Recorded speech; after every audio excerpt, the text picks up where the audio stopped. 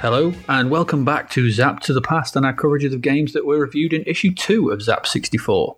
I am your host, Adrian Mills, and I am joined by my good friend and C64 aficionado, Graham Raddings. Last week we looked at our first batch of games from this issue and were demoralised by the excellent Theatre Europe, concerned that we may have missed a trick by not inviting friends round for a quick game of Mule, and had our rose-tinted specs well and truly crushed by Richard Petty's Talladega. If you haven't listened to last week's episode, then I suggest you go and do so. One last thing, pleased to know, is that there are a couple of swear words that do crop up every now and again. We're not the sweariest of podcasts, I have to say, but there is the odd little one that does slip through in the heat of the moment. It's nothing major, but if it is an issue, then obviously please be warned that the odd one will slip through. Let's get on with things. Graham, tell us what we have to look forward to in this episode. Well, we take a look at Quasimodo. We've got Grog's Revenge, that's Quest for Ties 2. We take a look at Big Mac. We look at the Dambusters. Blagger goes to Hollywood for some reason. Glider Pilot. Should gliding be made into some kind of game? Probably not. And of course, we've got the Crapverts and the usual stuff. All to look forward to. Awesome. So, let's get on with the games.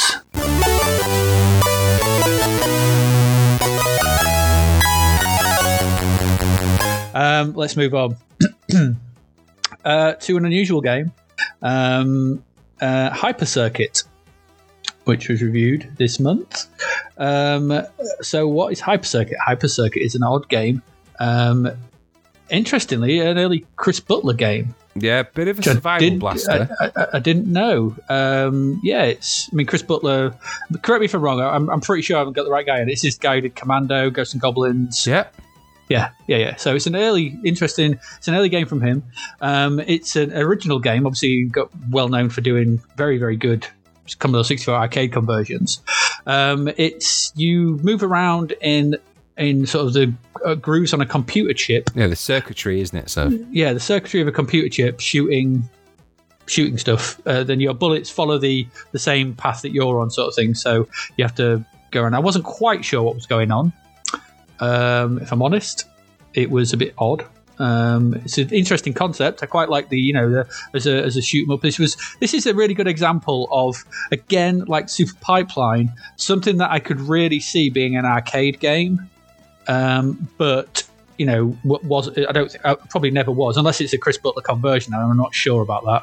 I mean, it could very well be. I mean, he's known for his arcade conversion, so it could be one I don't know about. But it feels like an arcade game. It feels like something that I could play quite happily in the arcade. The visuals look like that. They're nice and smooth. I like the turning animation, which was very nice. But as ever, with these games, it's really hard. Really, really hard. And looked nice. Yeah, it's all right. It was all right. It was a nice arcade blast. I think, I don't think there's much more. I've got not much more to say about it. Have you got anything more you want to? No, I agree. I mean, I thought it's a clever little action shooter game. The idea of it is you've got to shoot enough enemies to get to the next level. That's the idea, and survive long enough. And there's waves of difficult things and things following you about. I liked the idea of it being on the little circuitry and your bullets following the plain path. It was quite a nice little gameplay feature. It's a bit repetitive though, as these kind of games tend to be. They start off, level 1 and 2, great. As soon as you get to level 3, you think, okay, this is kind of similar. And by the time you get to, all you know is there's going to be more enemies and more difficulty, and that's how they ramp up the gameplay, is by just adding more enemies to kill. So in that sense, it's an arcade game, and it had that kind of arcade game repetitive ability. You could play it a bit more, you wanted to go back and try again. The downside is, for me, graphically amazing, programming wise, clever for its time, very fast, really fast scrolling. The music though, which was a little snippet of Mozart's, one of Mozart's pieces, for me was so annoying after a while. You're like, just make it stop. There's certain parts of Mozart's music you can like, but the rondo that is features in a lot of different things here and there, and many games use that kind of, Yeah. In this particular game, it used the middle section, so it used the kind of the refrain, but it just uses that over and over and over again, so to the point where I suspect Mozart would have got up out of his grave, wherever he's buried, and stomped over to Chris and gone, no, stop doing that, in a German, probably Austrian accent or something. So, no. It's a strange choice sort of thing to use for a game that's set on a computer chip in made on a Commodore 64 with a really good sound chip sort of thing that could do really good sort of synthesizer type noises to try and emulate a classical piece of music for this. It's a strange choice, and if they'd gone like sort of burbling Paradroid style noises in the background, that would have been, I think, a better more choice. Perfunctory might have worked, or I wondered if, because this game has got a lot of graphics in it, and there's a lot of full screen graphics moving around. Just didn't have memory. And I think just this is genuinely down to the limitations of the actual machine itself, because I think there's a lot in there. Well, that's why I think sort of thing, just using something that was just generating sounds in like Paradroid does for its opening title screen, like that sort of noise, blips, I think would have worked better in sort of creating the atmosphere of moving around a chip rather than 300-year-old dead composer. Yeah, it didn't need to go full classical, did it? It could have just been. It just kind of. It is at odds with the old idea of it being set in computer circuitry and. Yeah, that's what I thought. But half classical. Yeah, so it actually is a playable game. I don't know what the price was for that game. I don't know if it was a full price game or not, but it was playable enough. I just don't think it had the longevity that was those kind of games need, because but it's of its time. I keep saying this, but at that time they didn't understand to make a game more complex you can actually introduce new things that aren't the same thing over and over again but with extra speed or extra quantity, and that's an arcade throwback. That is a proper arcade throwback to make a game more difficult, increase the number of enemies or increase the speed of the enemies, but keep it all in one screen, keep it all nice and simple. And I think there's a little bit of throwback to that kind of thinking, but where it tries to break out the box a little bit, firing along the same lines as your main sprite and having to go in a specific way and trying to find a way around a maze. I thought it had little bits to offer there, but it's okay. I wouldn't say it was amazing, though. The other thing as well, which I would pick up on, was I didn't think the actual chip track design was that intuitive or that good. I thought there were too many dead ends. I kept going down a route and then just getting to a dead end and sort of taking it out, turn left, it's another dead end. I need to go back, and it didn't feel particularly intuitive. And I'm thinking again, like what I said with give my regards to Broad Street. This is a game you're creating. Don't block me off all the time. Allow me. You've designed this. Just give me a route round. If it's a long route, at least I'm keeping going rather than going back the way I came. Yeah, there's early hints in this though. The idea of being inside a circuit, the idea of that kind of going around little pathways in certain ways, you can start to see where people like Braybrook got their inspiration for Paradroid from when you start to look at little games like this. There's hints of it, especially with the circuit breaking part of Paradroid. We'll come to that when we do Paradroid, but because that's probably almost an episode in its own right. But I think Hyper Circuit is an early arcadey style game with a little bit of a twist. It's a bit of a misfire for me, but yeah, it's what I could see myself pumping a few 10p's into it in the arcade. Yes, because I think I would like, it has that kind of arcadey style, and I think in that respect. But yeah, for repeated play on a home computer, it does lack that certain variety. Quite agree, old chap. Good stuff. There we go. Hyper Circuit, not terrible. Not top draw, but still good. Let's move on. We've got a couple more before we have another break. Quasimodo. So we had Hunchback in episode 0. Now we've got his party name, Quasimodo. This is what he puts on his resume. So it's essentially the same game. It's not. Essentially, this is about a hunchback running around, ringing bells and doing similar stuff, right?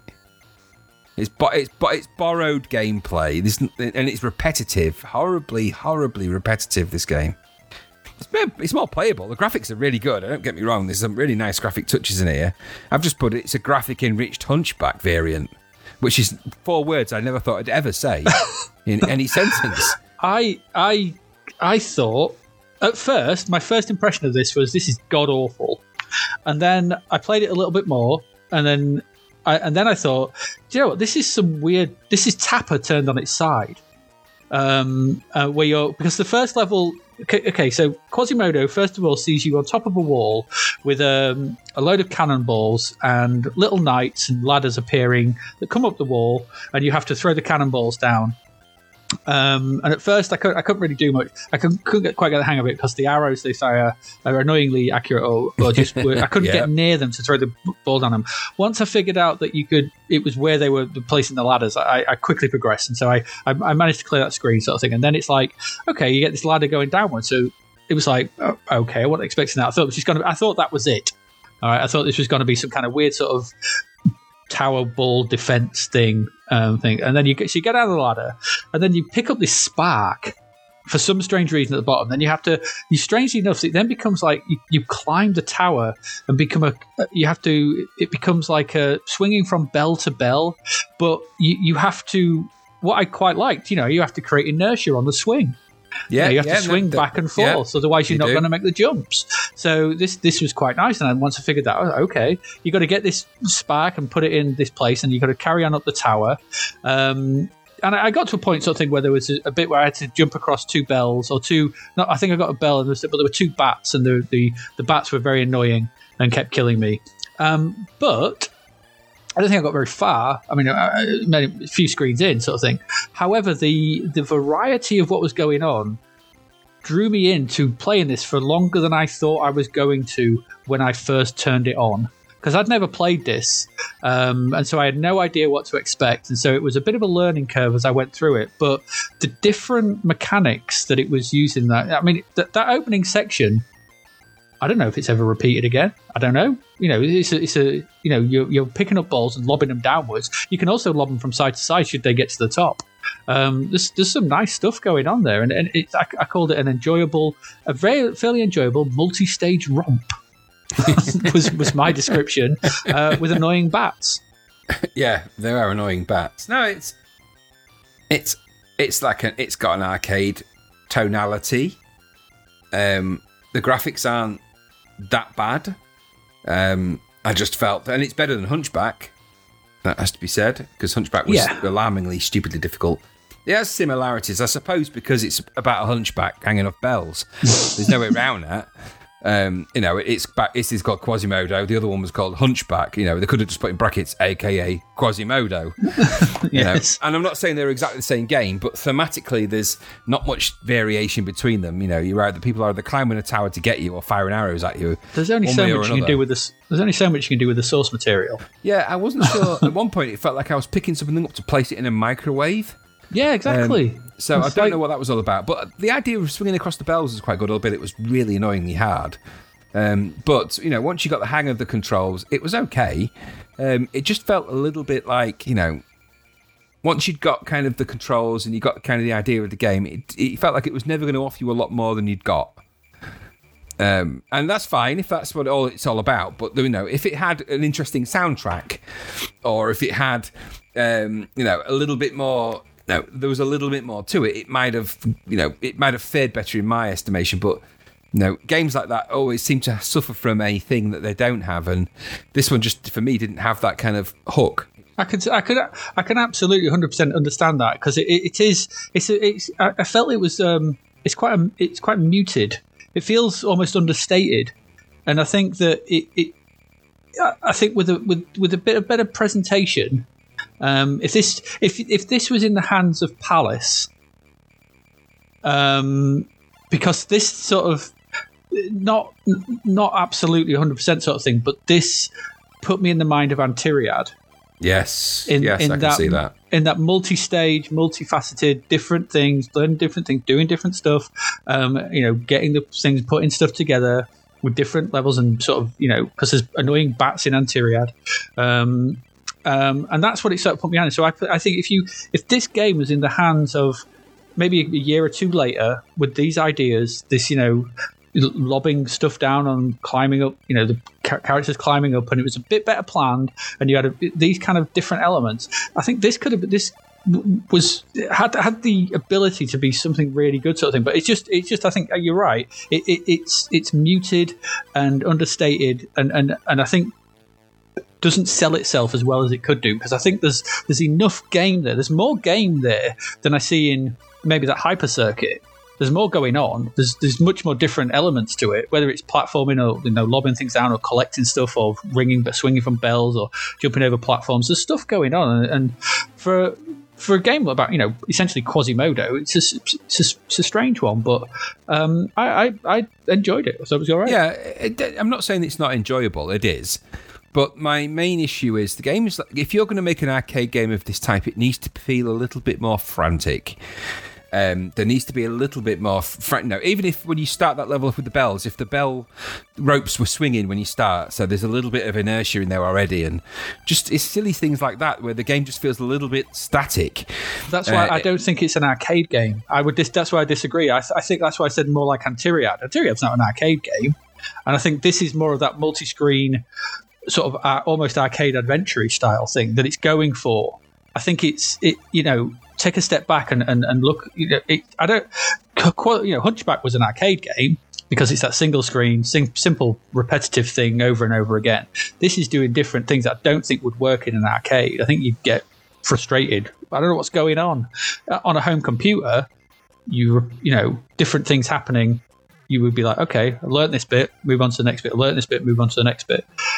I don't know. It was better than I thought it was going to be. Yes, I did dread that it was going to be this awful thing, and it was better than that. I just think it was it just needed a bit more life for me. Yeah, a little bit more life to it. That I absolutely do agree. I think, like I said, better developer, a better someone, and that's no disrespect to the person who made it, sort of thing, because what they made is actually, one person is totally decent enough. But I think, in people like, Richard Joseph and with his music on it, sort of thing. I could see this just being a Palace game in the style of Cauldron. In the style of Cauldron, if you imagine this with Cauldron's visuals and aesthetic and it's not far thing. off. No, it's got that. It lacks the high res spritiness of the later Palace games like Cauldron 2 and things like that. But I totally get where you're coming from. It has that vibe. It does have that. So it was a pleasant surprise sort of thing. But I get what you're saying about it. It needs oomph. Yeah, I think it just perhaps it doesn't quite know where it's going. I think is it a Hunchback game, or are you going to go down the kind of Cauldron 2 type explorer game? Had it been that, I think it would have been a lot more successful. But there you go. All right, so our last one for this part. Our last one is BC2 Grog's Revenge. Yeah. Graham, so, what did you think of this? So the premise of this game is, and you'll have to excuse me because I never really played BC's Quest for Tires, let alone BC's Quest for Tires Part 2 or whatever. No. But this is my take. I'm a caveman on a unicycle trying to find my way up a mountain to collect stuff. That was my basic idea of what I had to do. I thought it was weird, which I quite liked because it was weird. The graphics are really cool for its time. It's got some really creative ideas around gameplay. You go in the caves, you get a different viewpoint, and you sort of... It's the first time I've ever played a game with a unicycling caveman of any type. I just didn't quite know what I was really doing. I thought it felt like it was lots of component parts that fit together in some way that I didn't quite get. That was ended for me when I just got shouted at by a monster that just shouted the word frog. And that was the end of the game. That's what happened to me. I don't quite know what I'm doing wrong or right. I wasn't sure if I was going up or down the mountain, and I just wasn't sure what it was about. It felt like it was probably really good, but I didn't quite get to that point. I'm not sure what it was about.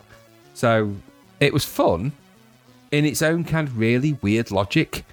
But it had that, I couldn't help but feel in the back of my mind, it had a little bit of, a bit like Everyone's a Wally, where some character that somebody had drawn up, they'd had this perception that it was this much-loved big character that everyone really liked. So throw whatever that character's called, whatever he is, Caveman, Trog, whatever he is, throw him into a game, call it Quest 2, and put some weird stuff around it. Everyone loves that kind of stuff, and I never played the first one, so I don't know if it's a logical progression. And, I wasn't sat there in 1985 outside the game shop eagerly waiting for BC's Quest for Tires 2 to launch. It had a little bit of Monty Python-y vibe about it, I have to say, which I don't know if that's really a good... and don't get me wrong, there's nothing wrong with Monty Python, but it didn't have the off-the-wallness of a Monty Python game and or anything like, so it just kind of borrowed its... its iconography really in some weird way from the life of Brian. So I don't know. I didn't quite know what to make of it, really. I didn't quite get it, but it wasn't offensive, but I didn't know what I was doing. And like I say, my entire adventure ended with the word grog for some reason, and that was that. So I don't know. What did you think? Very similar. Nice big graphics. They're full of character. It's well animated. There's some nice slapstick, splatting off, dropping off side of the mountain or going into the walls or whatever sort of thing. So those kind of things are fun. The caves are nice with the top down and the sort of flashlight view. I thought that was quite nice. I didn't know what I was picking up.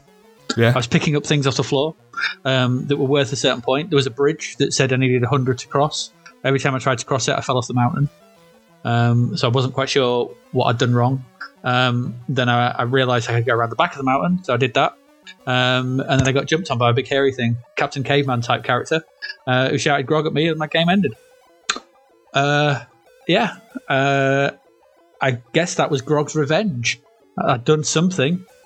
Yeah. So that was probably Grog that was jumping on me and shouting his name at me. I'm not sure what I'd done to deserve such an end. It's I did think the controls were. You've got a very small area of movement, and you move quite fast. And trying to get, lined up with stuff on the floor while not hitting the wall or not falling off was very twitchy. So I thought it was incredibly twitchy movement. I think I'm the same as you. It's one of those games that I think is it's thought more of that the character is more popular than it actually is. Because even back in the day, I was aware of the games, but I had no affinity for them. And me, this might have been right up my alley back in 1985, but I never warmed to it. I found it just a bit try too hard. I don't know. No, completely agree. It was just. I think you're right. Another one of those games where, it just felt, whatever they were trying to make me part of, I just didn't feel like I was part of it. So I didn't buy into the characters. I didn't buy into any of the weirdness about it. It didn't feel like much fun. It was quirky, but it was never going to hold my interest. Not when it certainly just wasn't my type of game. I like off the wall silly games, but this was just kind of stupid and it just felt that way. And I thought, you know what? No, I'm not sure who it would appeal to. There must be somebody out there that likes it, but it certainly isn't me. It reminded me of it. I'm not sure if it is sort of thing, but this. It put me in the mind that this could very well be like, and I don't know if it is, it probably isn't, but like a Mad character, yes, like Mad Magazine, like yeah, some American cartoon character that it's got thingy that we never got over here, that we had no sort of identity with, and was like okay, but then or if it wasn't, it was trying to be that. I don't know. It is. No, I quite agree. It looks best I can say. It looks very nice. It does look very nice. It is full of character, but it's not full of gameplay. And just unicycling along a mountain path. The novelty of that's going to wear off pretty quick, regardless of how you do it. So yeah. No to Grog's Revenge. No. Right, so that's part 2. That's more in our usual wheelhouse of terrible games. After yes. a positive part 1. We try to find the good ones, we do. We do, but they're so far few in between. Maybe we need to spread them out. Aren't they? Goodness me. Yeah. Right, so we'll take a break. We'll come back. We'll be looking at the media, so films, TV in the UK, music in 1985. So see you in a bit.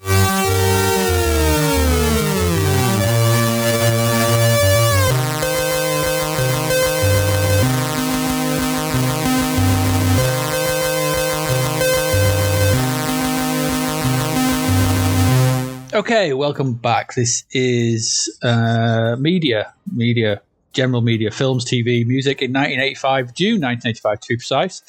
We'll look at TV first. I think similarly, just did the world just stop in 1985 in June? Because it's like, yes, like I remember, like this was what I got. This isn't me cherry picking this. This is all I could find. That 5th of June, the first episode of Bullman airs. What the hell's Bullman? What was Bullman? I don't know. It's Bullman spelled with one L. It sounds like, someone's name. Who's Bullman? It sounds like a pub landlord or something like that. Why is that worthy of note? I've never heard of Bullman. What channel was it on? I don't know. I've no idea. I can't even bother to look it up. I was so annoyed by the sort of name Bullman. It just sounds like a crap rubbish. It sounds crazy. What is it? Like, who cares? And then the next big news, 12th of June, David Dundas, who composed the Channel 4 theme, wins a legal battle to retain all rights to the music and £1,000 a week in royalties. What? There's nothing going on this month. Nothing. And on 21st of June, Channel 4 airs Europe in Concert. Oh, God. A 3.5-hour sequence of classical performances presented by Peter Sissons.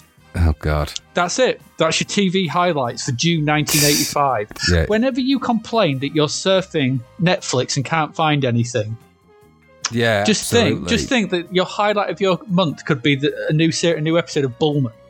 Well, just think. I mean, you're either watching Bullman at the beginning of that month, or by the time you get to the longest day of the year, they decide to put on a 3.5-hour classical performance. You're like, oh my. Who's going? No, the thing is, people are going to be out. I think so. No one's watching that, are they? Let's be honest. No, they are, and not. with good cause. And with good cause.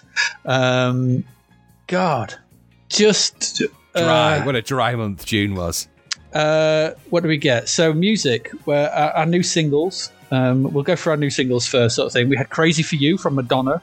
Okay, which came out. Did that come out before or after, like a Virgin album? I remember hearing after the album in the UK, but still. I'm trying to think. When did I get my first Walkman? Because I had Like a Virgin on my first Walkman. I remember listening to it. That must have been around the same time. I can't remember. Early Madonna. It's all right. Crazy for You. I quite like that track. Yeah, it's good. All good. Fine Young Cannibals with Johnny Come Home. It used to crap me. I never liked the Fine Young Cannibals, and I really hated that song. But it did used to make me laugh. For some reason, I can't explain. Just the way he kind of sang it. It's just like, Johnny, we're sorry. Just for some reason, it used to crack me up. Johnny. Yeah. We're sorry. Won't you come on home? We're worried. Yeah. It's like, all right, we get it. All right, you're kind of worried about Johnny. Just go home, whatever you're doing. We had "Life in One Day" by Howard Jones. Yeah, I don't know. That's hummable and memorable. No. Is it? I don't remember it all. Were you a Howard Jones fan? Some tracks I like by Howard Jones, yes, but not that one, because I don't remember it at all. There Must Be an Angel, Eurythmics. Yeah. That's a good track. I think that's off their second or third album. Second, maybe. Either way, it's a great track, to be fair to them. It is a good song, that sort of thing. So these actually singles did come out in this month. Strange enough, I did just want to mention this sort of thing. Axel F re-entered the charts in May at number 87, and then by the end of June had climbed to number 2. Why? I don't know, because Beverly Hills Cop came out in like January. Did Beverly Hills Cop 2 come out at all? Or was there a sequel? No, Beverly Hills Cop 2 was a couple of years later. We only had Beverly Hills Cop in January, February 85. Unless Beverly Hills Cop was still running and people, because it wasn't out on video. This was at the cinema, Beverly Hills Cop. So I don't know, but I found it weird sort of thing and I was quite interested when I saw it was at number 2. I traced it back through the weeks, and it re-entered the charts in like mid-May, and went from 87 to 60 something to 40 something to 30 to teens, and then just all the way up. It just kept climbing. People were really into their do. They were really into it. The irony of it is that back then, Top of the Pops was the TV show about music, right? And they hated these kind of songs, because if it was number 1 or even if it was high up in the chart, they had to then play it. And at that time, it was either some kind of perfunctory, crappy video, or you got the studio audience just dancing, and nobody can dance really well to Axel F. I've tried. Is that a dancey track? It's kind of, it's a film theme, and I get it for that. But if you're going to play that, that kind of ding, ding, ding, ding, ding, ding, ding, ding, it's not it's not BPM friendly. That people are not going to want a body pop to it. It's not quite breakbeat enough. It's too slow. So it's just going to be one of those awkward times on Top of the Pops. You could probably go on YouTube and find that time they played it. It'd be up there. Yeah. Again, 19 is another one. When 19, because it was number 1 for weeks, out before they had the video such as it was, which was kind of edited library footage at the best of the Vietnam War.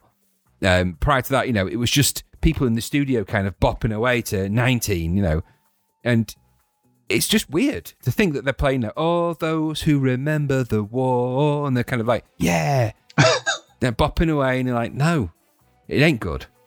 So I never really liked. Axelef was all right as a film theme, but it was some quite famous guy. Harold Faltermeyer. So it was the same guy that did. He did quite a few at that time then.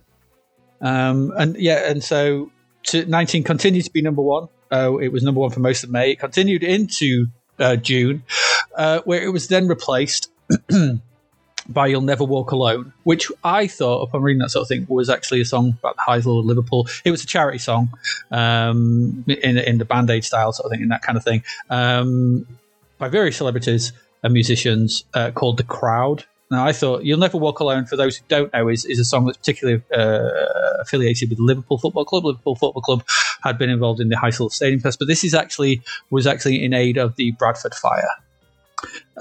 So that's what it was. Now, obviously with Band-Aid, we had a lot of stars, a lot of people involved, a lot of very, very well-known people.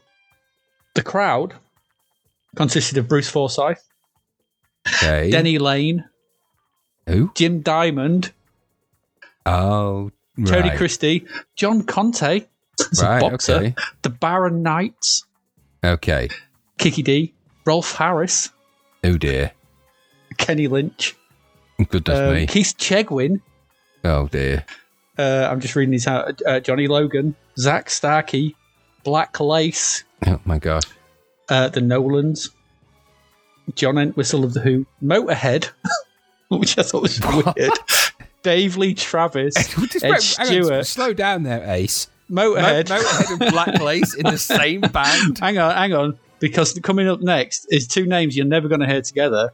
There's Ed Stewart, right, and Phil Dynott. What? And then someone called Smokey, whoever that is. Joe Fagan, right? Eddie Harding, Bernie Winters. Oh dear, with Snorbits in there as well. I don't know. So there were other people as well, but they were contributing musicians and celebrities for thingy. And obviously, I'm not knocking it. It was for people victims of the Bradford thing. But that collaboration of talent, yes, is one of the weirdest things I've ever. When I looked at this, I thought, oh, okay. I don't remember The Crowd. Who was in it? Oh, it's just the idea. That's a strange. Winters. The Nolans and Motorhead. The Nolans and Motorhead stood next to Bernie Winters and Phil Lynott. Yeah. How often does that happen? And which means that probably the unsung musicians in there. I mean, who's the famous guitarist in Phil Lynnott's band? Was it Stevie Ray Vaughan? Oh, I don't know. Imagine Phil Lynott. It's Thin Lizzy, isn't it? Yeah, exactly. So it's just. I mean, amazing that they would come together and do something for charity like that. I can't imagine what it sounds like. And it's going to be You Never Walk Alone. I mean, you can't really go wrong with You Never Walk Alone. Yeah, but I just don't know how they would. I can't imagine the mix where there's any the frequency range between Lemmy and somebody like Bernie Winters or somebody else is just so bizarre. I can't get my head around it. I don't know. No, but I tell you what, as far as charity singles go, it's still got to be better than the remake of Band-Aid. They Know It's Christmas, yeah. Yeah. Because that was awful. That lives in memory as the worst charity record of all time. Yeah, it's not good. It's awful. We never knock the sentiment. No, not knocking the efforts of the charities and the cause. We're not knocking the cause, but it's perfectly fine to knock the end next time product. Someone says to all those celebrities, do you fancy releasing a single, or would you rather chip in 500 quid each? Chip in 500 quid each. That's all I'm saying. Probably best. Yeah. But The Crowd lasted a couple of weeks at number one, and then we got a bit bored, and the UK then put Frankie by Sister Sledge at number one. So there you go. There's music. So films, we have movies. The big one, I think, this month is Roger Moore's Brown Coat Adventure. If any of our listeners can guess what that is otherwise known as Duran Duran's A View to a Kill. So awful. I hate that movie so much. Even by Roger Moore movies and Bond movies, is utter garbage. Even by the 80s standards of questionable celebrities and what we found out about them doing dubious things, sort of thing. The fact of Roger Moore and what's her name? Is it Tanya someone? Yeah, it's got Grace Jones in it. No, I'm on about the blonde girl in it, sort of the woman in it, sort of thing. It's Tanya. I think it's Tanya something or other. She's young. She's young enough to be his granddaughter. It's awful. It's so bad. Patrick McNee plays a terrible, terrible part. Christopher Walken is the only vaguely redeeming thing. Max, that bloody scientist. Max. It's awful. Oh, it's such a bad film. It is. I mean, it's the last one for Roger Moore sort of thing. It's not gone out on a high. It's really not. You got to at least try your James Bond Roger Moore voice. I haven't got one. My voice isn't deep enough. You've got to go shaken, not stirred. Shaken.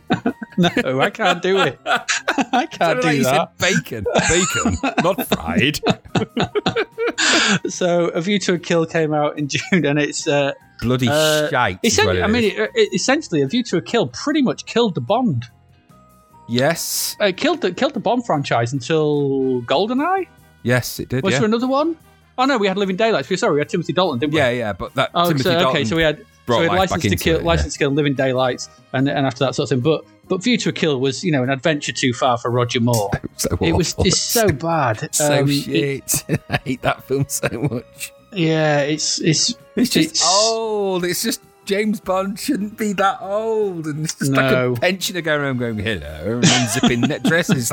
It's just rancid. And I imagine all the women in it felt that way. Don't get me wrong. I'm sure Roger Moore's a lovely, lovely guy. Was a lovely guy. He's a lovely guy. I'm not sure if he's still alive, but I'm sure he was an amazing person. But you're watching some nubile 25-year-old woman getting their dress unzipped by a pensioner. Is no fun for anybody. The camera crew are probably like, God, no, his fingers are like dust. No, make it stop.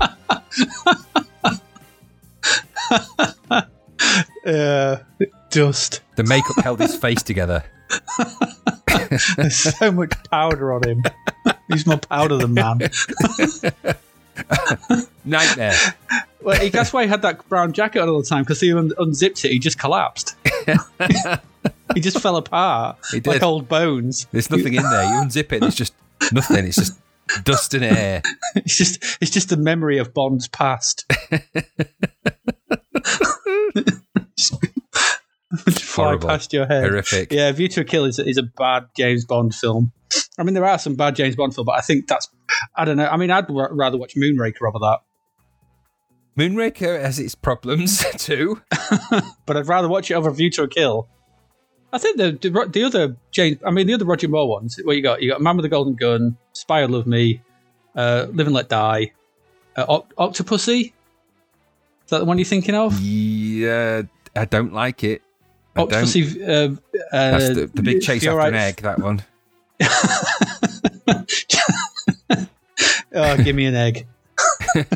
They're all crazy over that golden egg in that one. Well, it's egg and nuclear weapons, isn't it? Well, he defuses a bomb on a train. It does the classic Bondy stuff, and all that. I suppose it's all right, but it's just got stupid characters in Octopussy that annoy me. That's my little Octopussy. It's the guy who dies from being grabbed by an octopus on the face. It's like, octopus grabs him. It's like, just take it off. It's an octopus. It's not like it won't kill you, really. The worst it can do is squirt ink on your face. It's not like he's been taken over by an egg from Alien. It's a fish. He's attacked by a fish. And it's not a particularly deadly fish as far as I'm aware. Certainly not that scale. If it was a man-sized one that grabbed him, maybe. But it's just, no. But she does say at some point it's the most poisonous, deadliest octopus in the world. I'm like, right, okay, of course it is. Yeah, and you have one in a tank. Yeah, that's what you do with them. Yeah. The other film that came out this month, and there were only two, according to what I could find. Correct me if I'm wrong, I don't know. But the only one I could find out that came out in cinema this month, because it's impossible to find any information on what came out on video, was Runaway. Ha! See, now I watched this 2 weeks ago. You can tell us. I have fond memories of it. I think it was all right. Killer robot spiders. Film. Yeah, totally. It's a clever film. This is about a policeman in the future is Tom Selleck plays a policeman, gets a new partner, and his job is to investigate essentially robot crimes. And these robots in this film are kind of perfunctory servants and things like that have kind of those kind of roles. And if they go rogue, which in the context of this means that for some reason all robots that carry things around just go completely rogue and have lasers that they can shoot at people, let's just go with that. So his job as a policeman is to go and stop them from being runaway robots. Enter Gene Simmons' evil character, who's created this deadly chip that makes these robots even more deadly than usual. He wants to replicate that, and then it's all a bit of espionage about whether the sort of cat and mouse chase with Tom Selleck trying to find the guy that's got these deadly chips. He's got these kind of heat-seeking bullets. He's kind of super tech-savvy. Plays the part so hammy that it's beyond belief. He may as well just walk around with ham hanging off his face. But at the same time, there's a nice quality to this film. It's got a really weird soundtrack, but it's actually quite it's a film, again, of its time. But there's some really nice ideas. The little killer robot spiders that inject acid and explode, and there's little hints and tips. It's badly cut in the UK. When it's shown on TV, which I don't think it ever will be again. But it was badly cut in the UK when it was shown. However, the Blu-ray is fully restored, for want of a better word. It's actually pretty good. There's some really nice bits, but Gene Simmons is there easily, because he's Kiss, isn't it? And but he looks kind of evil in this in a kind of crazy way. He plays it so, deadly serious but stupid at the same time, and I quite like it about that. And Tom Selleck is always watchable in things he's in. It's always him. He always plays Tom Selleck, so it's kind of watching Magnum P.I. in a robot film. But, and there is a moment in this film where he picks a woman's nose in a moment of endearing passion. And I always think that scene, and if you watch it for no other reason to watch that moment where Tom Selleck shows his passion for someone by picking their nose, it's worth it just for that. So yes, Runaway. Runaway, View to Kill, terrible. Runaway, good. Strange month, dull music, dull TV. Well, not dull music. Music was all right, but dull TV. I mean, don't moan when you've got the entirety of Netflix and Disney Plus and Amazon to scroll through. You could be watching Bullman. So yeah. So on that note, there we go. That was the media. In June 1985. Don't blame us.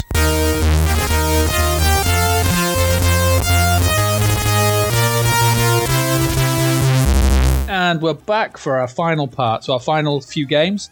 We've got 1, 2, 3, 4, 5, 6, 7. Oh God, we've got 7 still to do. But these are some are ugly, some most are ugly actually. So let's get on with these. These didn't review as well, so we've left the. Actually, we've already done Talladega, so we've left not the worst to last. But our first one we're going to look at right now is a game called Big Mac, the Mad Maintenance Man. And so, Big Mac, the Mad Maintenance Man. What would you think, Big Mac, Mad Maintenance? I've got that title. I'm just going to call it Big Mac. Is it about burgers? Is it a riff on Burger Time? Mr. Wimpy? No, it's not. It is essentially a puzzle platformer. So basically you play this quite it's not terrible animation, but a little animated guy who has to jump around various little stages, turning switches off and on to allow him to progress through the single screen stage to get to the house at the end and progress to the next screen. That's it, really. There are some, electric force fields. There are little enemies moving about, Manic Miner style at times, and so you avoid them. The switches, you can turn them off and on, and mostly you want to turn them off to allow you to progress. And that's it, really. The visuals are a bit dated. They're, for 1985, when we look at something like Super Pipeline 2 and Hyper Circuit and other games of this, that are around at the time, sort of thing. These are very much visuals that would probably not look out of date in 1983, 84. They're a bit dated. The soundtrack is annoying, but this is not a bad puzzle platformer.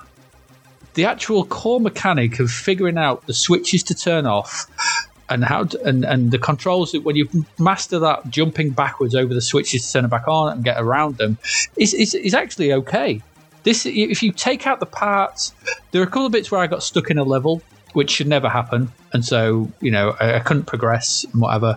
And if you take out the lives, and if you redid this mechanically with some nice soft visual, this could actually work today. This is not a bad game. Because it's essentially it's a puzzles. It's a series of puzzle screens rather than a platformer, and in that respect, I think it works quite well. When I first looked at this, I thought, oh god, this looks awful. But as I played more of it, I sort of realised what it was trying to do, which was it wasn't Manic Miner, it wasn't what it looked like, it was something else. And I think behind that's kind of hidden. But when you dig into it, yeah, this was all right. This was surprisingly all right. I thought it was just another Manic Miner clone. I don't like those kind of platform games, all said and done. I don't dislike them. I just find them frustratingly hard. I don't have the perseverance to want to explore them further than their initial screen. So it felt just like another one of those. It was graphically okay. It wasn't anything bad or too bad or anything like that. Like you say, it had its merits, relative merits. But for me, I've seen it a million times before, and it had offered nothing that those other ones offered me, and they don't offer me the kind of gameplay I really enjoy. So I thought, yeah, it's okay, but it's not for me, this kind of game. So, but they do have appeal for those people that like them, though. I get that, because it really does look like Jet Set Willy, Manic Miner, Bounty Bob, Manic Miner 2049. It looks like all those, but the structure of the levels is very different, because you control the progress. So it's like it's a puzzle game. It's more like something like Montezuma's Revenge or something like that. Or what's the other one? There was another. What was it? Solomon's Mines.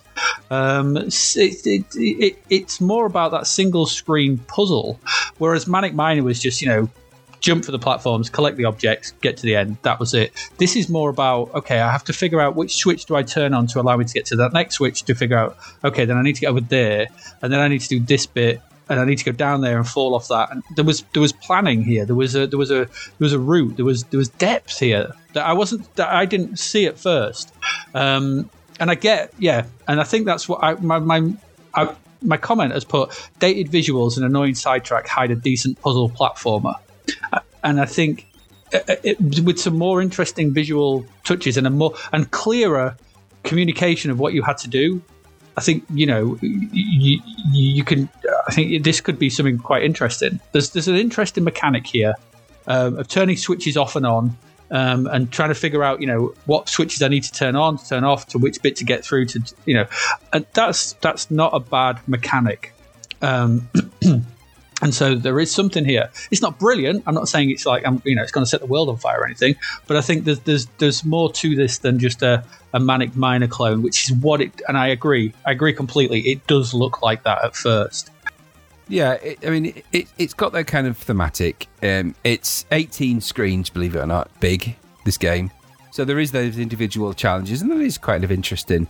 What's perhaps most important about this game, aside from the fact that, yes, it's a derivative game, the game was £1.99 at the time in Mastertronic's range. Now that sets it apart from the others because it represents much better value. It might not be original, but in terms of value for money, for a £1.99 game, you're getting quite a bit of bang for your buck there and quite a lot of complexity. So in that sense, it's okay. It's quite derivative, but Mastertronic made a pretty much a whole slew of games that were derivative. So it fits in keeping with their MO. And of course, some of those early Mastertronic games are actually made by the Darling brothers. So a lot of those early Mastertronic games were all behind the scenes with the Darling brothers. So it was Codemasters, really. And of course, we all know where that went. So I don't know if this specific one was, but I say you either like these kind of games or you don't. And I find them a little bit they're fiddly, aren't repetitive they? and frustrating. Doesn't mean they're bad games. Yeah, they're just fiddly. Not quite my cup of tea, but not terrible. Yeah, I know what you mean. For £2, this was, I think, this would have entertained me for quite a while, sort of thing. And like I said, sort of thing, it had it had a little bit more thought than just navigating the level itself. and I thought that was interesting. But it is, it's not, like I said, not going to set the world on fire, but as a mechanic, I think there's, figuring out which switches in a sequence to turn on and off, and navigating a platforming maze can be enjoyable. Absolutely, and that's what it is. When you compare this side by side with some of those other Mastertronic games, and this is a positive gold blockbuster, because some of those other ones are awful, for whether $1.99 or not, they're terrible. So compared to those, it might not be great, but it's better than some of the other rubbish they produce. So yeah. So Big Mac, I enjoyed it. I can get why if this doesn't float your boat, this Manic Miner style platformer, you're probably not going to adhere to it. But yeah, there's some in there anyway. Let's move on then. So from Big Mac, the maintenance man, we go to cue music, I guess. Dam Busters. It's got there's a great thematic and tone to this game, and it has a nice feel. So it's kind of a crossover. I want to say fighting, but what I mean is it's kind of got a simulator, but it's also a little bit of drop the bomb at the right time and do that kind of stuff. And there's some good sound effects in it and stuff like that. But at the end of the day, you don't have to do a lot until the time comes. It's pretty dull. And I have that argument with many games of this type, so it's not alone. And there's a game that comes much later in the C64 history, which we'll cover later, which is Ace of Aces, which does this kind of stuff a lot better. Even better at capturing that kind of vibe and that feel of time. So I didn't get the feel that I was in a giant plane of any kind. I don't like flight simulators on 8-bit. I just don't think it works for me at all. And simulators, so where there is alternative screens and you can look at the dials and the things, that's all great, and for somebody that has a nostalgic feel about looking at dials of an old aeroplane, I'm sure it's probably manna from heaven. But for me, I'd rather be, give me Black Hawk or a game like that where I'm, even that point of view where I'm just dropping lots of bombs arbitrarily and that kind of I'm more of an arcadey feel. This has the kind of, you've got to wait and pace yourself with this game.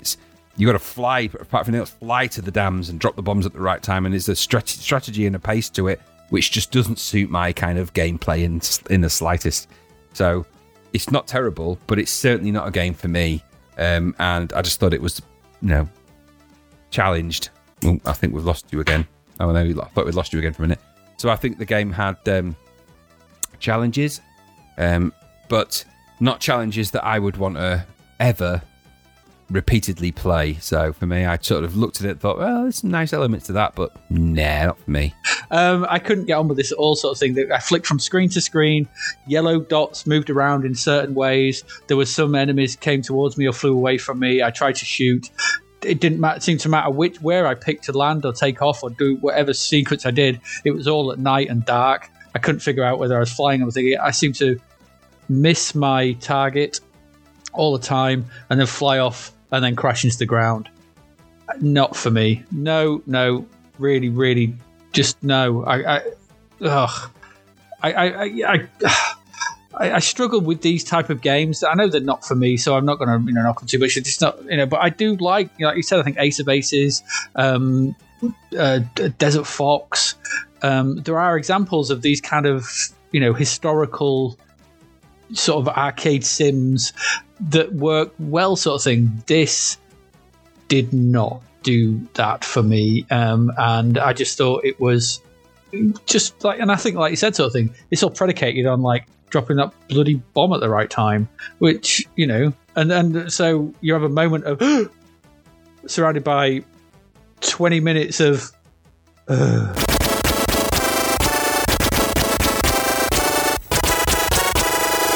Okay, so our next game is Blagger Goes to Hollywood. So Blagger was a character that, again, one of those characters that people seem to think was more popular than they were. They were in a few games, if I seem to remember. But none of them I particularly liked. And going back to this one, I didn't like this one again. The game starts off with what I can only call some kind of sonic violation of musical versions of various Hollywood tunes. So giving you a sort of thing of okay, so we're in Hollywood, so it's Blagger Goes to Hollywood, so here's some tunes.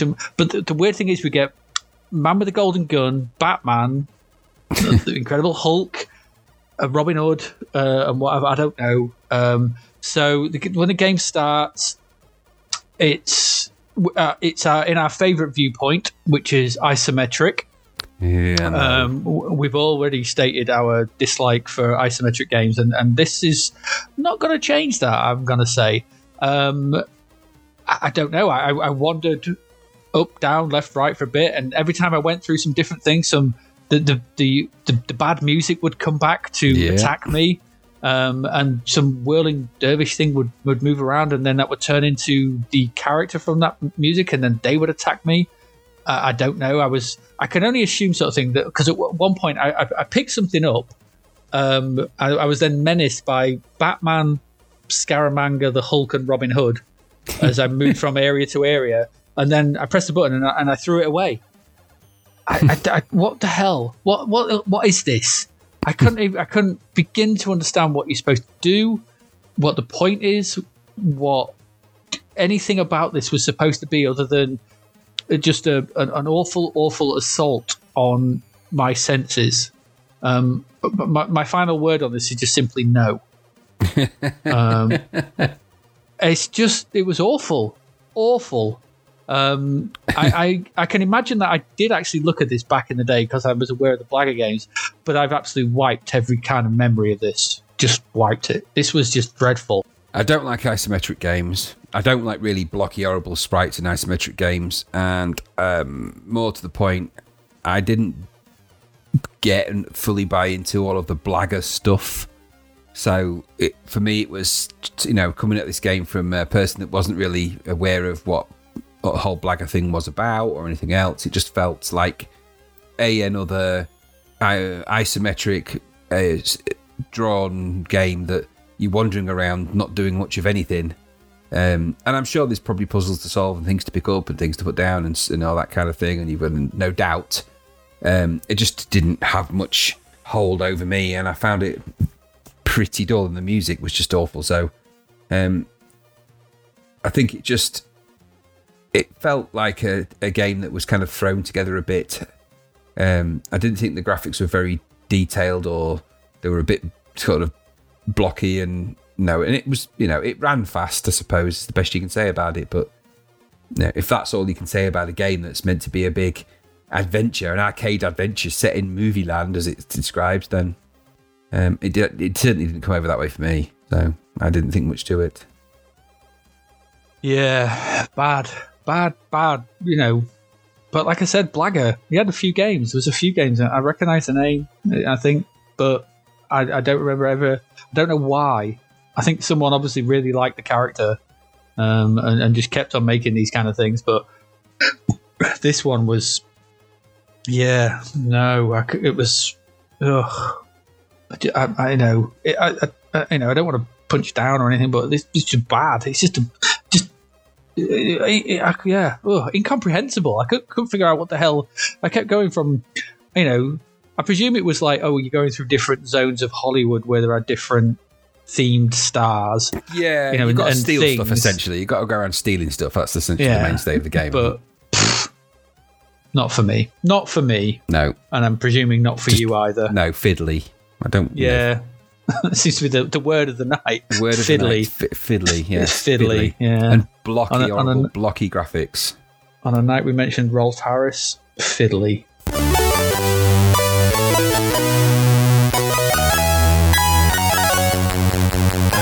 Right, so no, Blagger Goes to Hollywood's another no. I don't think any of these are going to get yeses, but we've got a few left to go. Let's go through with the amazing Glider Pilot.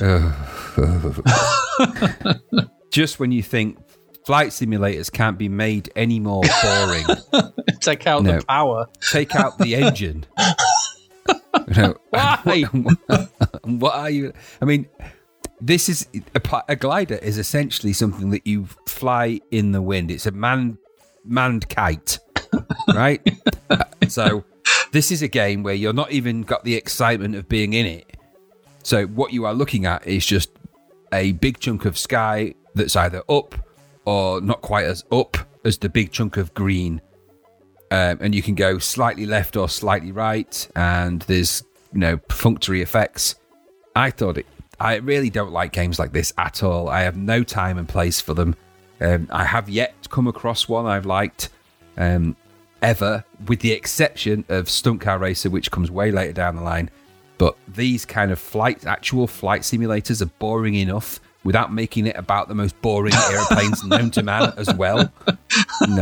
Next on the list is, Kite Simulator for me. It's just, what are they thinking of? And who is a glider pilot would think the best thing to flying an actual glider is to get yourself a Commodore 64 and play that? Because I would argue that unless someone's got a hurricane force wind blowing across your face at the same time, you are not going to get the glidey feeling out of that experience. You're going to get, I've been ripped off badly by the shop, and the shop assistant who probably told me this was really clever or something. So, no. Rubbish. Absolute rubbish. Yeah. I think my comment, I again, let's refer back to my notes. I just wrote, why? Why make this? Yeah. I don't understand. Awful. Visually and orally awful. It's so... I think it does come back to... It begs that question. Why make this?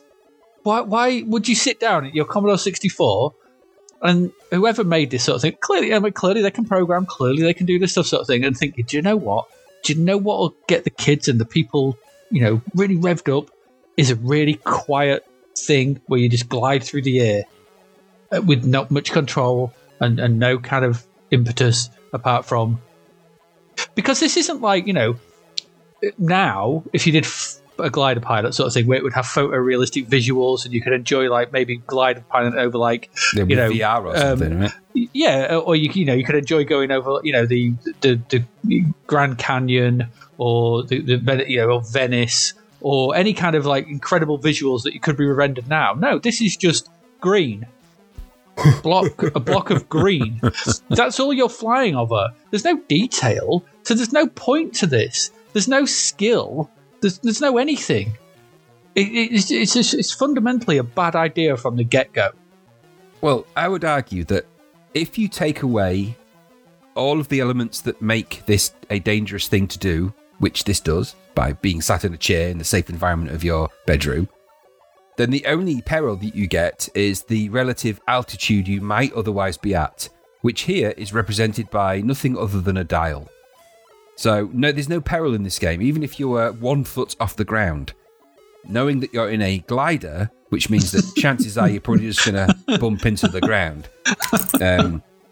There's no element of danger to it, and I think, not that there should be, but, what could you inject into a game about gliders to make it more exciting other than the potential chance of crashing, which you don't do a lot in this. I was trying to crash and I really couldn't. So, and I thought, other than aim my aim my glider at the ground, even then it didn't seem to want to let me crash. It would just kind of like, there'd be warning sounds and bleeps. And I didn't get, what didn't come over to me was the idea that I was in some kind of race for time and I could go around and I had to fly around this course in a certain speed and time. I didn't get any of that. I just kind of like, oh, I know. And the graphics were so awful. I just, no. There's clouds in there, but not as we know it. So it just felt like I'm looking at a temperature gauge for all of them, a difference it makes, like a dial that goes up and a dial that goes down, and somehow it's related to the things that I do, but I'm not sure what. So boring. Never make a game about glider piloting ever again. Right, so glider pilot is a big fat no. Waste of time. Never do that. Never make a game about that.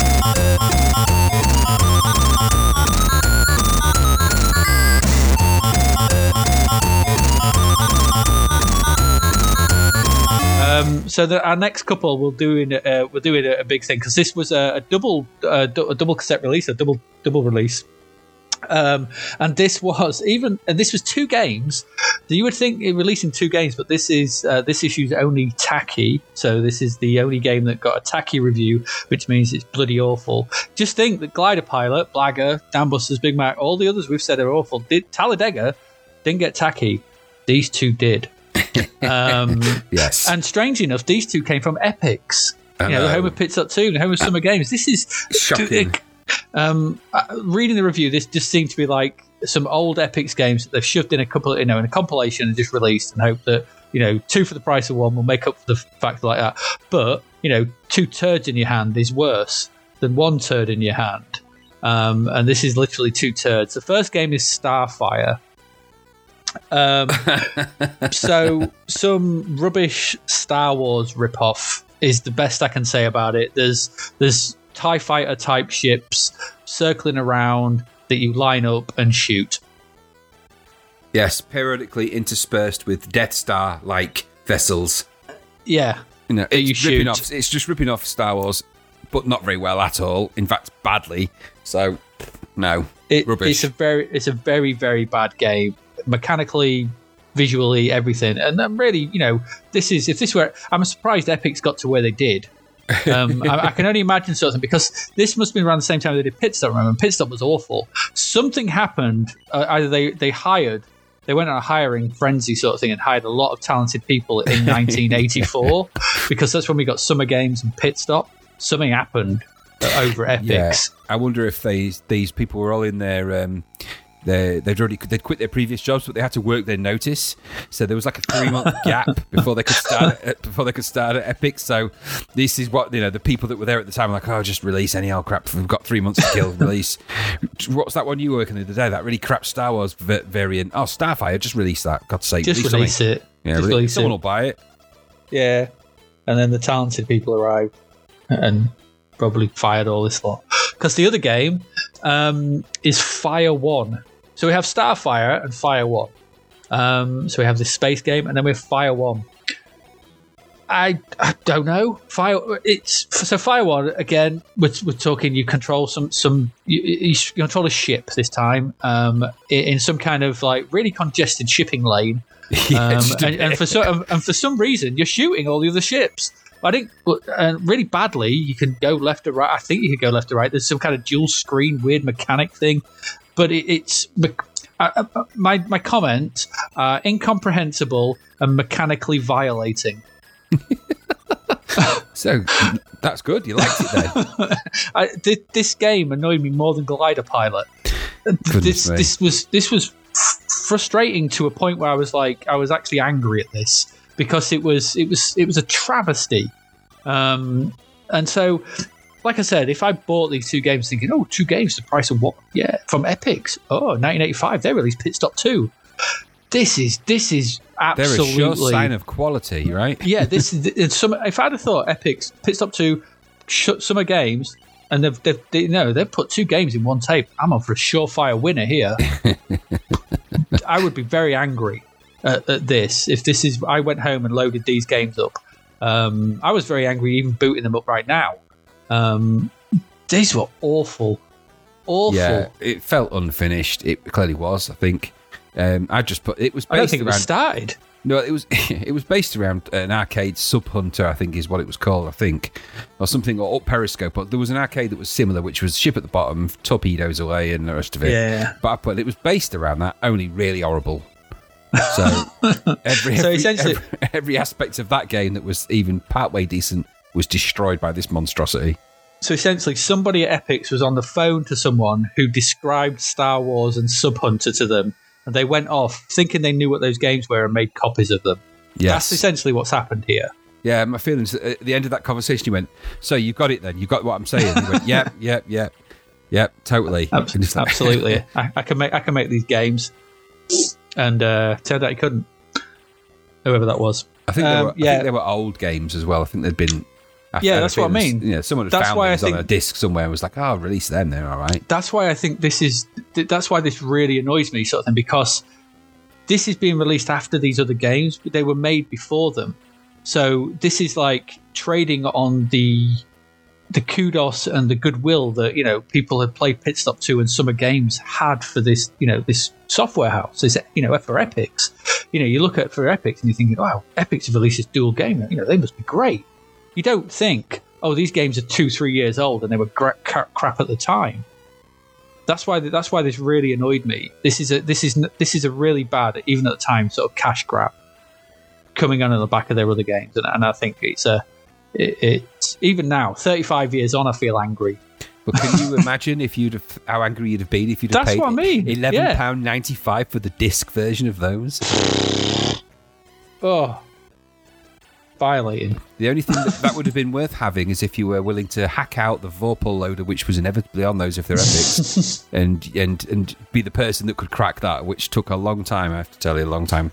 But yeah, no, awful. And Zapp's justification, their final comment is old favourites but new disasters, which made me laugh out loud when I read that. So good, really good. Yeah. The best they could say about it was that it had good instructions. Brilliant. I love that. Damning with faint praise. How would you review this game? It's got great instructions. Yeah, it's brilliant instructions. That. What the game? Well, and I knew how to play it. It's a bit That's crude, the best I can say. Crude graphics. Awful. All right, let's do our last one.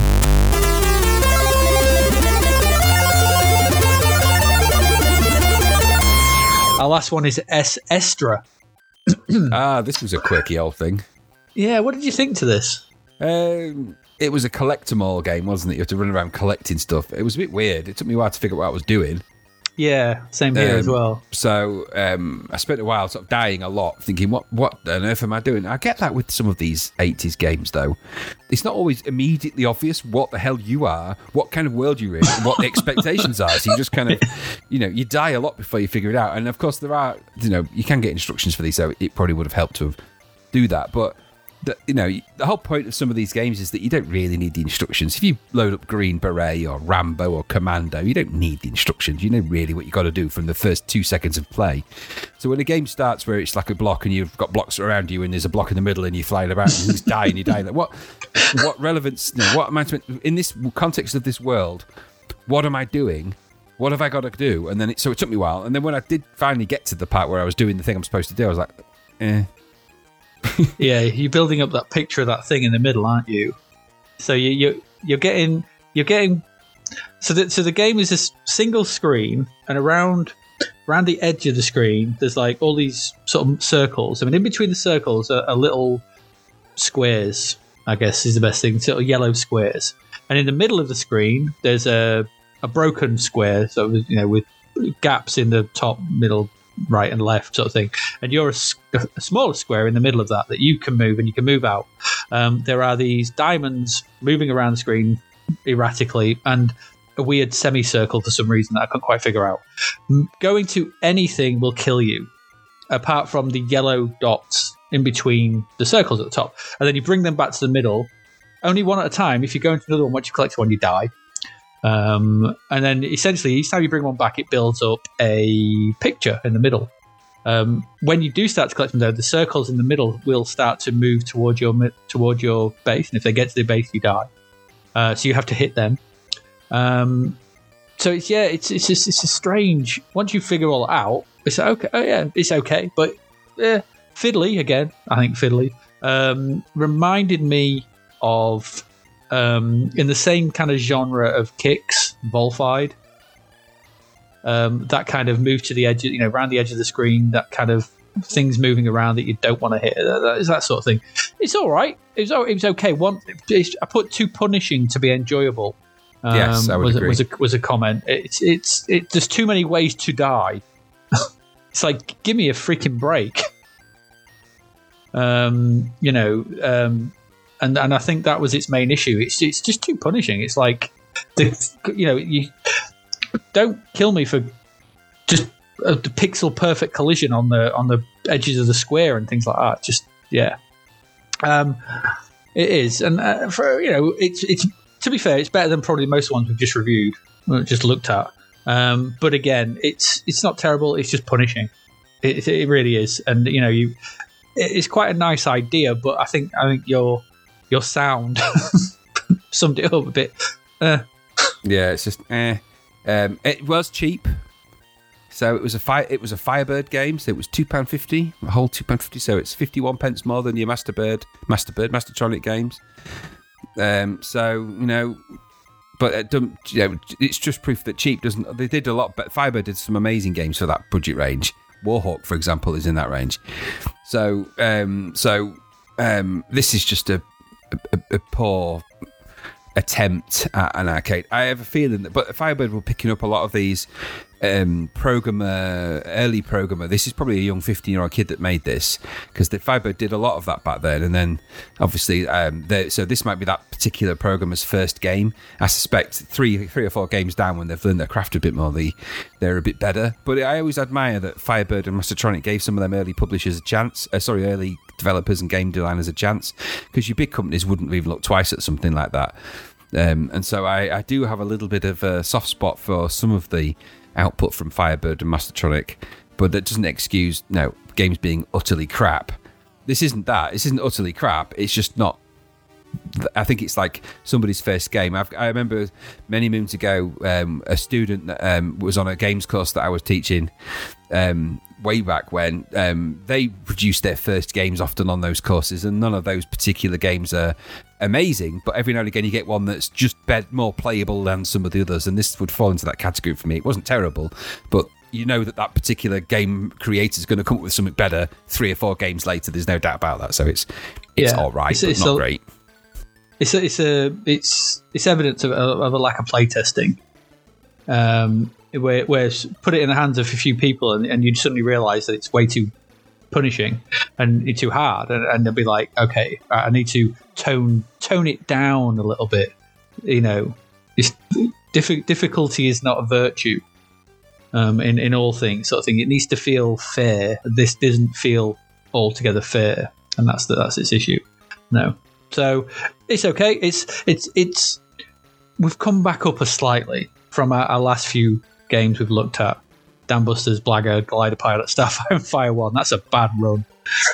So Estra does bring us up slightly. It's okay. It's okay. It's just too punishing. You may get something from it. It's a nice idea. It's okay. But it is what it is. And there we go. That's our look at the games. And I think, as ever, before we move into, if we want to look at some crap verts, if we want to look at them, recommendations. What are our recommendations from our list? I think, if I can go first, I think we're both gonna. I think Theatre Europe's a given. Yes, I think you have to play it.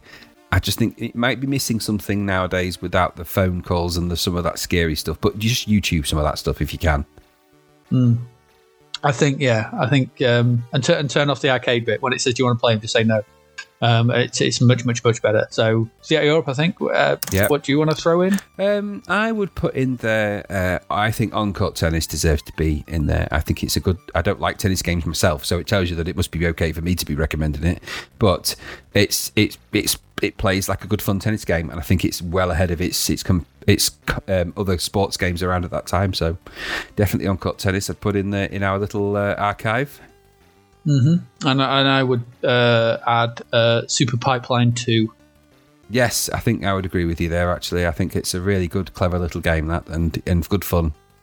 Yeah, and I think if you look at those 3 games, like sort of bit hardcore sim, hardcore strategy, sort of, playable sports game and classic arcade game, I think that's a good spread of genres and games for this sort of episode. I think that's an interesting bunch to play. I think if I was going to put any of those games in this game should never have been made seal of doom and then put it in a vault that could never be opened for the rest of time, it would be Glider Pilot for me. I think so. As much as I think the 2 Epics ones are worse games, Starfire and Fire 1, but they're games. At least they're just bad games. Glider Pilot defies understanding. I just wonder, where do you go in your I'm going to create simulations? Where do you go with it after you've created the great Glider Pilot? Kite simulator. Flying a kite, maybe. Trailer simulator, so you just sit in a trailer on the back of a radio controlled car simulator. I don't know. Paper folding simulations would be pretty boring, I would imagine. What's duller than being in a glider? Not being. I tell you what he's invented is the exact thing that's more dull than being a glider pilot, not being one, but pretending you are. That's twice as bad. Glider pilot simulator. Do you know what? You could actually save yourself the money for that. Just sit in a chair and look out the window and periodically stand up and sit down. Because that's exactly the same feeling you're going to get from that game. Well, you'd even get the feel of gravity if you did it for real. If you just sit there and look up and look down periodically, that's essentially what you do in that game for an hour. So just save yourself 10 quid, get a chair, sit by the window, look at the grass, look at the sky, look at the grass, look at the sky, look at the grass, look at the sky. Do that for an hour, and there you go. You've probably completed the game. So there's our don't play ever. Consider it, don't ever. And our games that we would actually recommend you go look at because we do think they still stand up today.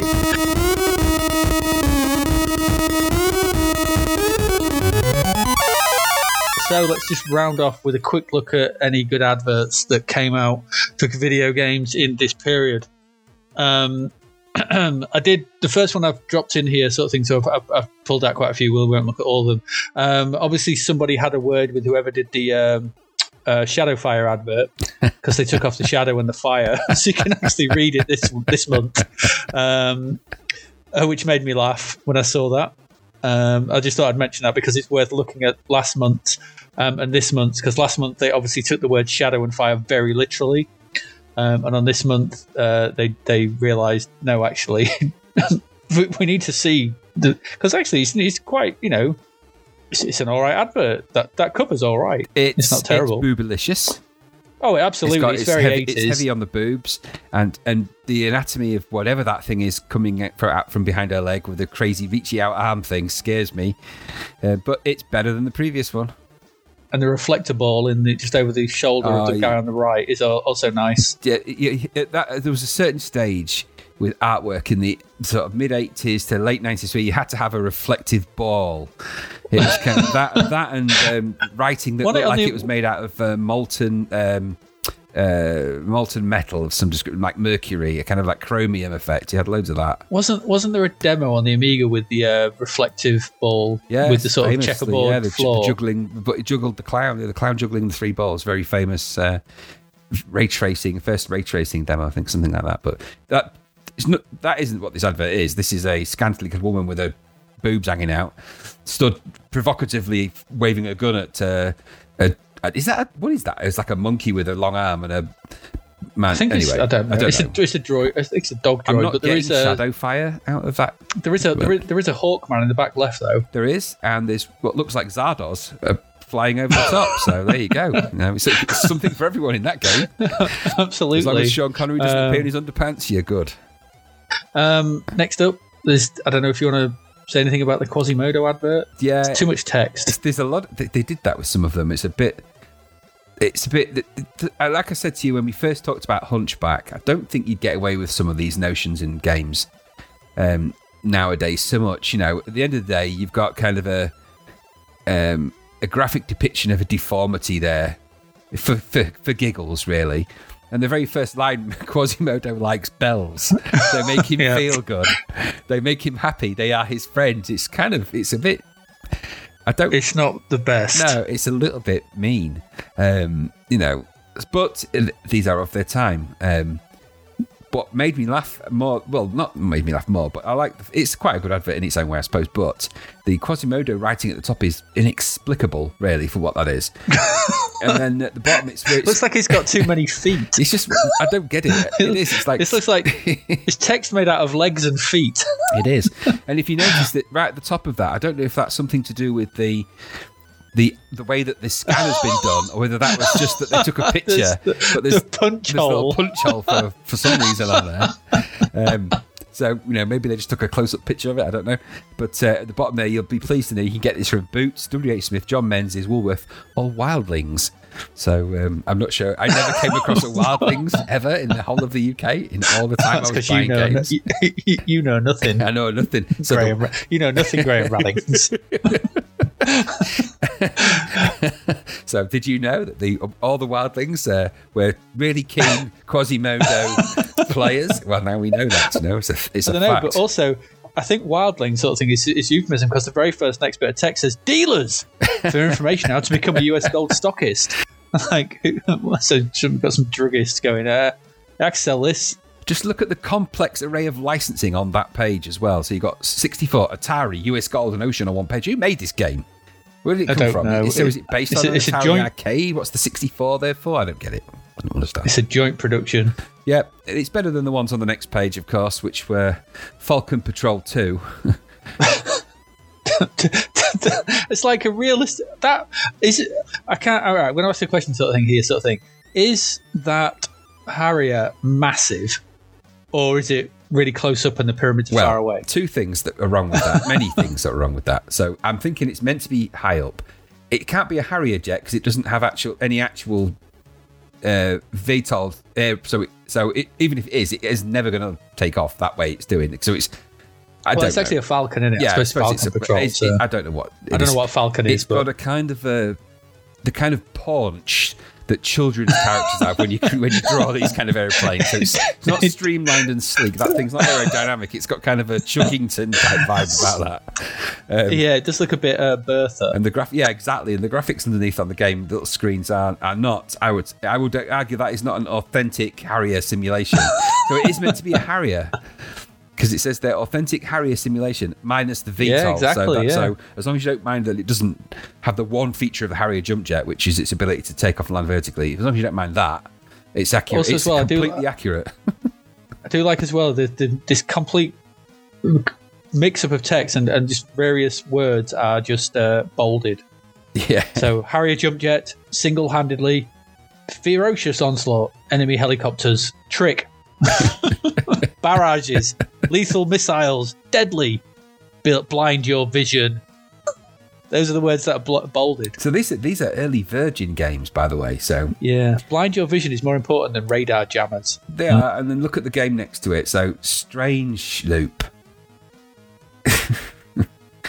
So we might even end up coming across these games later down the line. I haven't seen them. It might be, we can't go through every single release that came out. There's so many, but and then if we go from the Strange Loop and the happy chubby Harrier jet from there, even though it says Spectrum 48K in big letters on that game, and then it says at the top now available on Spectrum, which is weird. What in that Strange Loop advert? What's he doing with his left hand? Because is he kind of controlling something? Is he? Because his right hand has got hold of something. Is that like a hammer? Or is it a steering wheel or something? Is he driving something? And so his left hand is grabbing the letters. Yeah. I don't know what's going on. It looks like a plunger or something, but like it says in a little sort of, dare you accept this mission, ? And then the 250 screens of tough and challenging gameplay. So no is my answer to that. I don't want that. I don't want that mission. I also like as well at the bottom, right at the very, very bottom, in the sort of blurb at the bottom, which looks like someone's just written in red biro. Oh yeah, what's that? Buy any 2 games and you will be eligible for £1 off each game. It's like someone's just, you forgot to put the offer on. Give us that biro. Give us it here. I'll just write it on, print it out. That'll do. It does look that is literally written in red biro. Someone's scribbled that on there, haven't they? 24 Vernon Road, Portobello Road, London. Goodness me. And then you forgot to put the address on. What are you doing, man? You must have been suffering from incentive confusion. So they got a black biro and did like a little cloud at the bottom. Terrible. Put some red, which is written in red biro in it. Where it says 2 hits. When I first looked at that sort of thing, that didn't look like a 2. Yes. So I was reading it, it's saying shits are better than 1. Shits are better than 1. No, they're not, though, because those aren't hits.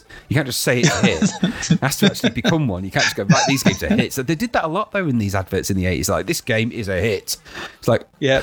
And what do the fans think? Nah, they don't know what they're talking about. I know it's a hit. I made this game. It's a hit, that one. Absolutely. But yes, let's move on to I put the confusion advert in there because it made me confused. Yes. What is it? What is it? There's a sparkler with some green squares behind it. What it isn't is a fusion of mind and machine. Because there's no mind and there's no machine. It looks to me like a magician's dropped a sparkler on a Rubik cube. But, exactly. In the dark. But there you go. I wouldn't pay. And what's made me laugh there? Look, price $6.95. Trade and credit card orders. What tradesman is going to buy that? Also, I'll tell you what, I'll take 200 of them incentive confusions you've got. I also like how the fact that this is out for the Commodore 64, the Commodore 64, and the Commodore 64. A machine so good they had to tell us 3 times. I'm wondering whether that's supposed to say Spectrum and Amstrad. I'd love to ring them up and go, do this confusion, have you got it for the Sinclair Spectrum? Look, it says clearly in the advert 3 times. You stupid idiot. Commodore 64. I've got a trade card. Yeah, I'm a tradesman. Do I get trade discount for having incentive confusion? What's it about? We don't know. It's a fusion of mind and machine. Buy it, I'll take it. No, it's up to you. Then you come to the arguably cheap. The lovely. I put this in because I couldn't believe there was an advert for this. You may remember us talking about Tim Loves Cricket in a previous episode, and then we found an advert for it. And according to Central TV, which I severely doubt the legitimacy of that reference, they say that it's better than the real thing. Why? Central TV. When? For those who don't remember, ITV used to be split into regions. So in the 80s, you had Central, Yorkshire, Tyne Tees, Thames, Anglia. So Central TV was set around, obviously, central England. So Leicester, I guess, and all that area. You still get it on regional broadcasts, I guess, somewhere. But they said it's better than the real thing. Tim Loves Cricket. It's really not. And I hate cricket. Exactly. There's so many things wrong with this advert. So, in fact, I doubt that is a real quote, and it's also a lie. I don't believe that it's real fantastic detail and the graphics are 100% and the value. I don't believe any of that at all because I've seen the animation. That is not fantastic detail. No. What baffles me is that this was made in Newark, and I'm pretty sure Newark is not a central place for cricket in the UK ever. I could be wrong, but I also don't believe it's total joystick control over amazing 3D graphics because it really is not at all. It's keyboard control. You don't control it with a joystick. It's god awful. It's awful. That's such a everything about the advert's a lie. Everything apart from the price. I reckon that Central TV did actually say better than the real thing, but they weren't talking about this game. Yes, I agree. So they heard them say it and went, well, you said it. We didn't say about this game though. We didn't say you did. We just put it on there. Well, look, compare that to the. It's god awful. Compare that advert to the Airwolf advert that's on the next page. Well, the reason I put the Airwolf advert in sort of thing is because why is it portrait? That's how it is in the mag. Because that yellow bit on the left sort of thing, that if you can't see the picture sort of thing, but you can see the. I thought, oh, maybe they've just cropped this one, but no. This is actually. What we're describing is an advert for an Airwolf. So there's a big picture of Airwolf. It's got the Airwolf logo on it and all the details sort of thing, except it's a landscape picture that's been put in the magazine portrait. Well, I think I know why they've done that. And I think it's because at that time, this was a very we said it last week when we reviewed this in episode 1. Airwolf was massively popular, right, at that time, huge. And I think they've done it that way so you could tear it out and put it up on your wall as a poster. That's a good point. That's because okay, it's a full-size picture of the Airwolf helicopter. Everyone loved that helicopter. I have to tell you, it's not a particularly amazing helicopter as helicopters go, but it did look the part in the TV show, and it made that kind of noise when it flew, which everyone was like, "Wow!" But it's nicely rounded, isn't it? Yeah, it's not an Apache gunship, of course, but that was Blue Thunder, wasn't it? But either way, I think that's why they've done it. I think it was a pull-out, which is kind of terrifying as well, in its own sort of weird way that people will go, wow, put that on your wall, that's a great Airwolf picture. Where's the pictures of Stringfellow Hawk, Dominic Tantini, Archangel? No, they don't even get a look in, do they? This was all about that helicopter, right? And with good cause, let's face it. Yes, it was, yes. You don't want Ernest Borgne's visage leaning out of the, sleek helicopter. No, and let's face it, when they had special helmets made for this TV show when they wore them, fine if you're a high-cheeked Scandinavian, Norwegian-looking fellow like Jean-Michael Vincent or Stringfellow Hawk as he was known in the show, but Ernest Borgnine was a big round-headed guy with a gap in his teeth. It just looked stupid. It didn't look right. Yeah, it did not. And I question the ability of any fighter pilot in an aeroplane, because Archangel flew Airwolf at one point and he's got one eye. Come on, one-eyed helicopter pilots don't exist. Sorry, they just don't. Maybe he'd been on glider simulator for a while. Figured out how to do it. Maybe he figured he's like, I'll be all right. Anyway, the Airwolf advert's great. I've always liked the Elite logo because of that. It's that chromium effect I was saying earlier. It's got that chrome effect on it. It's so 80s. It's beyond belief. It is. Yeah. All right, let's move on. So we've got Gyron. Yes, a Firebird. Which you can win a Porsche 924 or cash equivalent. Wow. Okay. Some Firebird. Yeah. No idea what it says. Just says take the challenge, and it's got some kind of Aztec circle. So, and there's a little throwback in that advert. I mean, that doesn't give anything away, does it? At all. No, Classic Firebird adverts where they don't mean anything whatsoever, which means the game will have nothing to do with that at all, probably. But notice right at the bottom of there's the British Telecom T, because Firebird were a subsidiary of British Telecom for a long time, and I still find that fascinating that BT, as they are now, British Telecom, were releasing games under a label called Firebird, just seems really odd. Why that's the gold edition anyway, and again it's got this 48k Spectrum advert on it, so that's a mystery.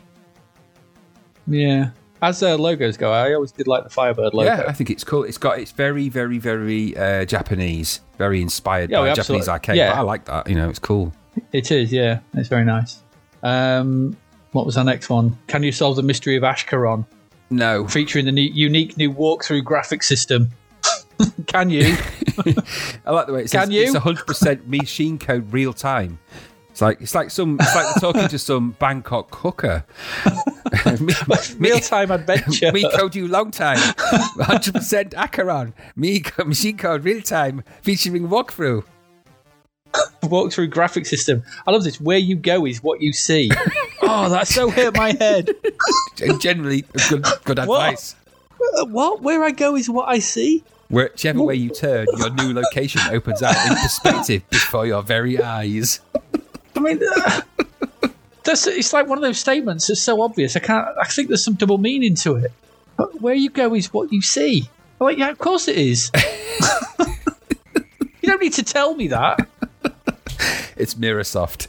I suspect you go over there, you see over there. I know.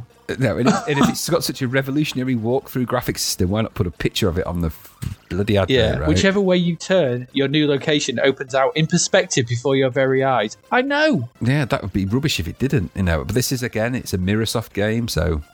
Yeah, that's bad. The next one's not an advert so much as this was from Computer and Video Games, and this was a type-in adventure. We've had Quasimodo, we've had Hunchback, now we've got Hunchy. Good old Hunchy. Hunchy. Hunchy. So this is a type-in adventure where you can make your own adventure game or whatever it was. Type your own arcade game in Computer and Video Games called Hunchy. Oh my goodness me. Hunchy. It's just Hunchy. I mean, that drawing's pretty good for, if you're going to draw a disfigured man hanging off a rope near a church bell. Yeah, absolutely. Looking at a staircase. The staircase seems badly out of perspective in that, but, I don't draw well, so I'm not an expert. I'm also pretty sure that his thigh leg parts are longer than his knees are in the wrong place. I'm not an anatomy expert, but he is a Hunchy, so all bets are off, really. So, good old Hunchy. Have you seen Quasimodo anywhere? Oh, Hunchy. Oh, he's up in the bells, mate. Got bells. You find him up there. Hunchy. He loves bells. Yeah, he said loves so his earlier. Bells, Hunchy. This guy to say Hunchy. Oh, he's deaf in one ear, all that bell ringing. Leave those bloody bells alone. Well, just put the bell down. Oh, he loves his bells. Hunchy. Bloody Hunchy. And finally, our last one. Fantastic Voyage. Well, anyone that can fire a pistol in the underwater is doing well in my book. Not underwater, remember, it's in a brain. Oh, of course it's Fantastic Voyage, isn't it? Yeah, of course it is. It's loosely. I want to know. Tremendously loosely based on the film, right? I want to know what Mighty Magus is, though, and that really, really sort of like quite artistic dragon thing. I don't think in the bottom left. My feeling is that's got so little to do with. Is that another game, or what is that? I don't know. I don't know if it's two different games. You've got Fantastic Voyage, which I presume that's the graphics from it, which has got the human body and I wonder if it's like meant to be torn in two halves or something. It's some kind of two-pager. And then it says mouth. And then we've got Mighty Magus from Quicksilver. And, the game of the film by 20th Century Fox. Really little. Yeah, because I think they probably didn't get official permission for that. Man, something tells me that 20th Century Fox don't know anything about that. And they went, who authorised this? Yeah, exactly. So some exec at Fox. Exactly. So you're telling me that a little company from Wimborne, Dorset got the green light from 20th Century Fox to make a video game version of one of their most spectacular at the time, spectacular special effects blockbusters. That of its time, it was a big blockbuster movie that with big famous people in it. So I suspect there may be some artistic license, and I'm surprised. But it was a bit of a free-for-all at that time, wasn't it, in the games world? Yeah. So who knows? It could be real. It might not be. But I do like the fact that it's just basically some diver firing, I don't know. It looks like a bit of fire. Crap note of yes, or they're a bent bird. What, in the visual? Yeah. It just says mouth. So that's... Yeah, I love that. I do like that sort of thing. Mouth. Where am I? Mouth. And it looks like it says at the top there, time infinite, no infections. I think that's meant to be. So I guess some kind of dental simulation, I'm thinking. But I can just imagine the crappy, blocky red mouth graphics and, doesn't bear thinking about what the sound effects There's nothing would be like. fantastic about that voyage. Nope. No. And I think on that note, we will leave you sort of thing. So there are our crapverts for the week, or the bye week, or whatever it is. So this has been another episode of Zapped to the Past. I've been your host, Adrian Mills, joined by Graham Raddings, of course. We've looked at a number of games there, and we've given you our recommendations. Apart from another couple, don't play the rest. It's not worth your time. And avoid Hunchy, I think is the message from this. Avoid Hunchy. Avoid Hunchy and cuddly Harrier jump jets. Yes, definitely. That's the message. I think that's a very, very succinct and very telling message. So I think on that bombshell. And remember, Tim loves cricket. And we'll see you next time. See you next time. Thank you for listening to the Zapped to the Past podcast. We hope you enjoyed our deep dive into the world of Commodore 64 games, as well as the music, sights, sounds and news from around the 1980s, driven, of course, by the issue of Zapped 64 magazine published at the time. We will be back next week with another podcast, so do please join us. Until then, please head over to zappedtothepast.com to sign up to our email list, as well as check out all the links and resources in the show notes. You will also find us on Facebook, Twitter and Instagram under Zapped to the Past. The Zapped to the Past podcast is written and produced by Adrian Mills and Graham Raddings and recorded at Flaky Bits 2.0 studio. All opinions expressed are those of the writers, and while we indeed love Zapped 64 magazine, the Zapped to the Past podcast is not affiliated with it in any way. Stay safe and see you next time.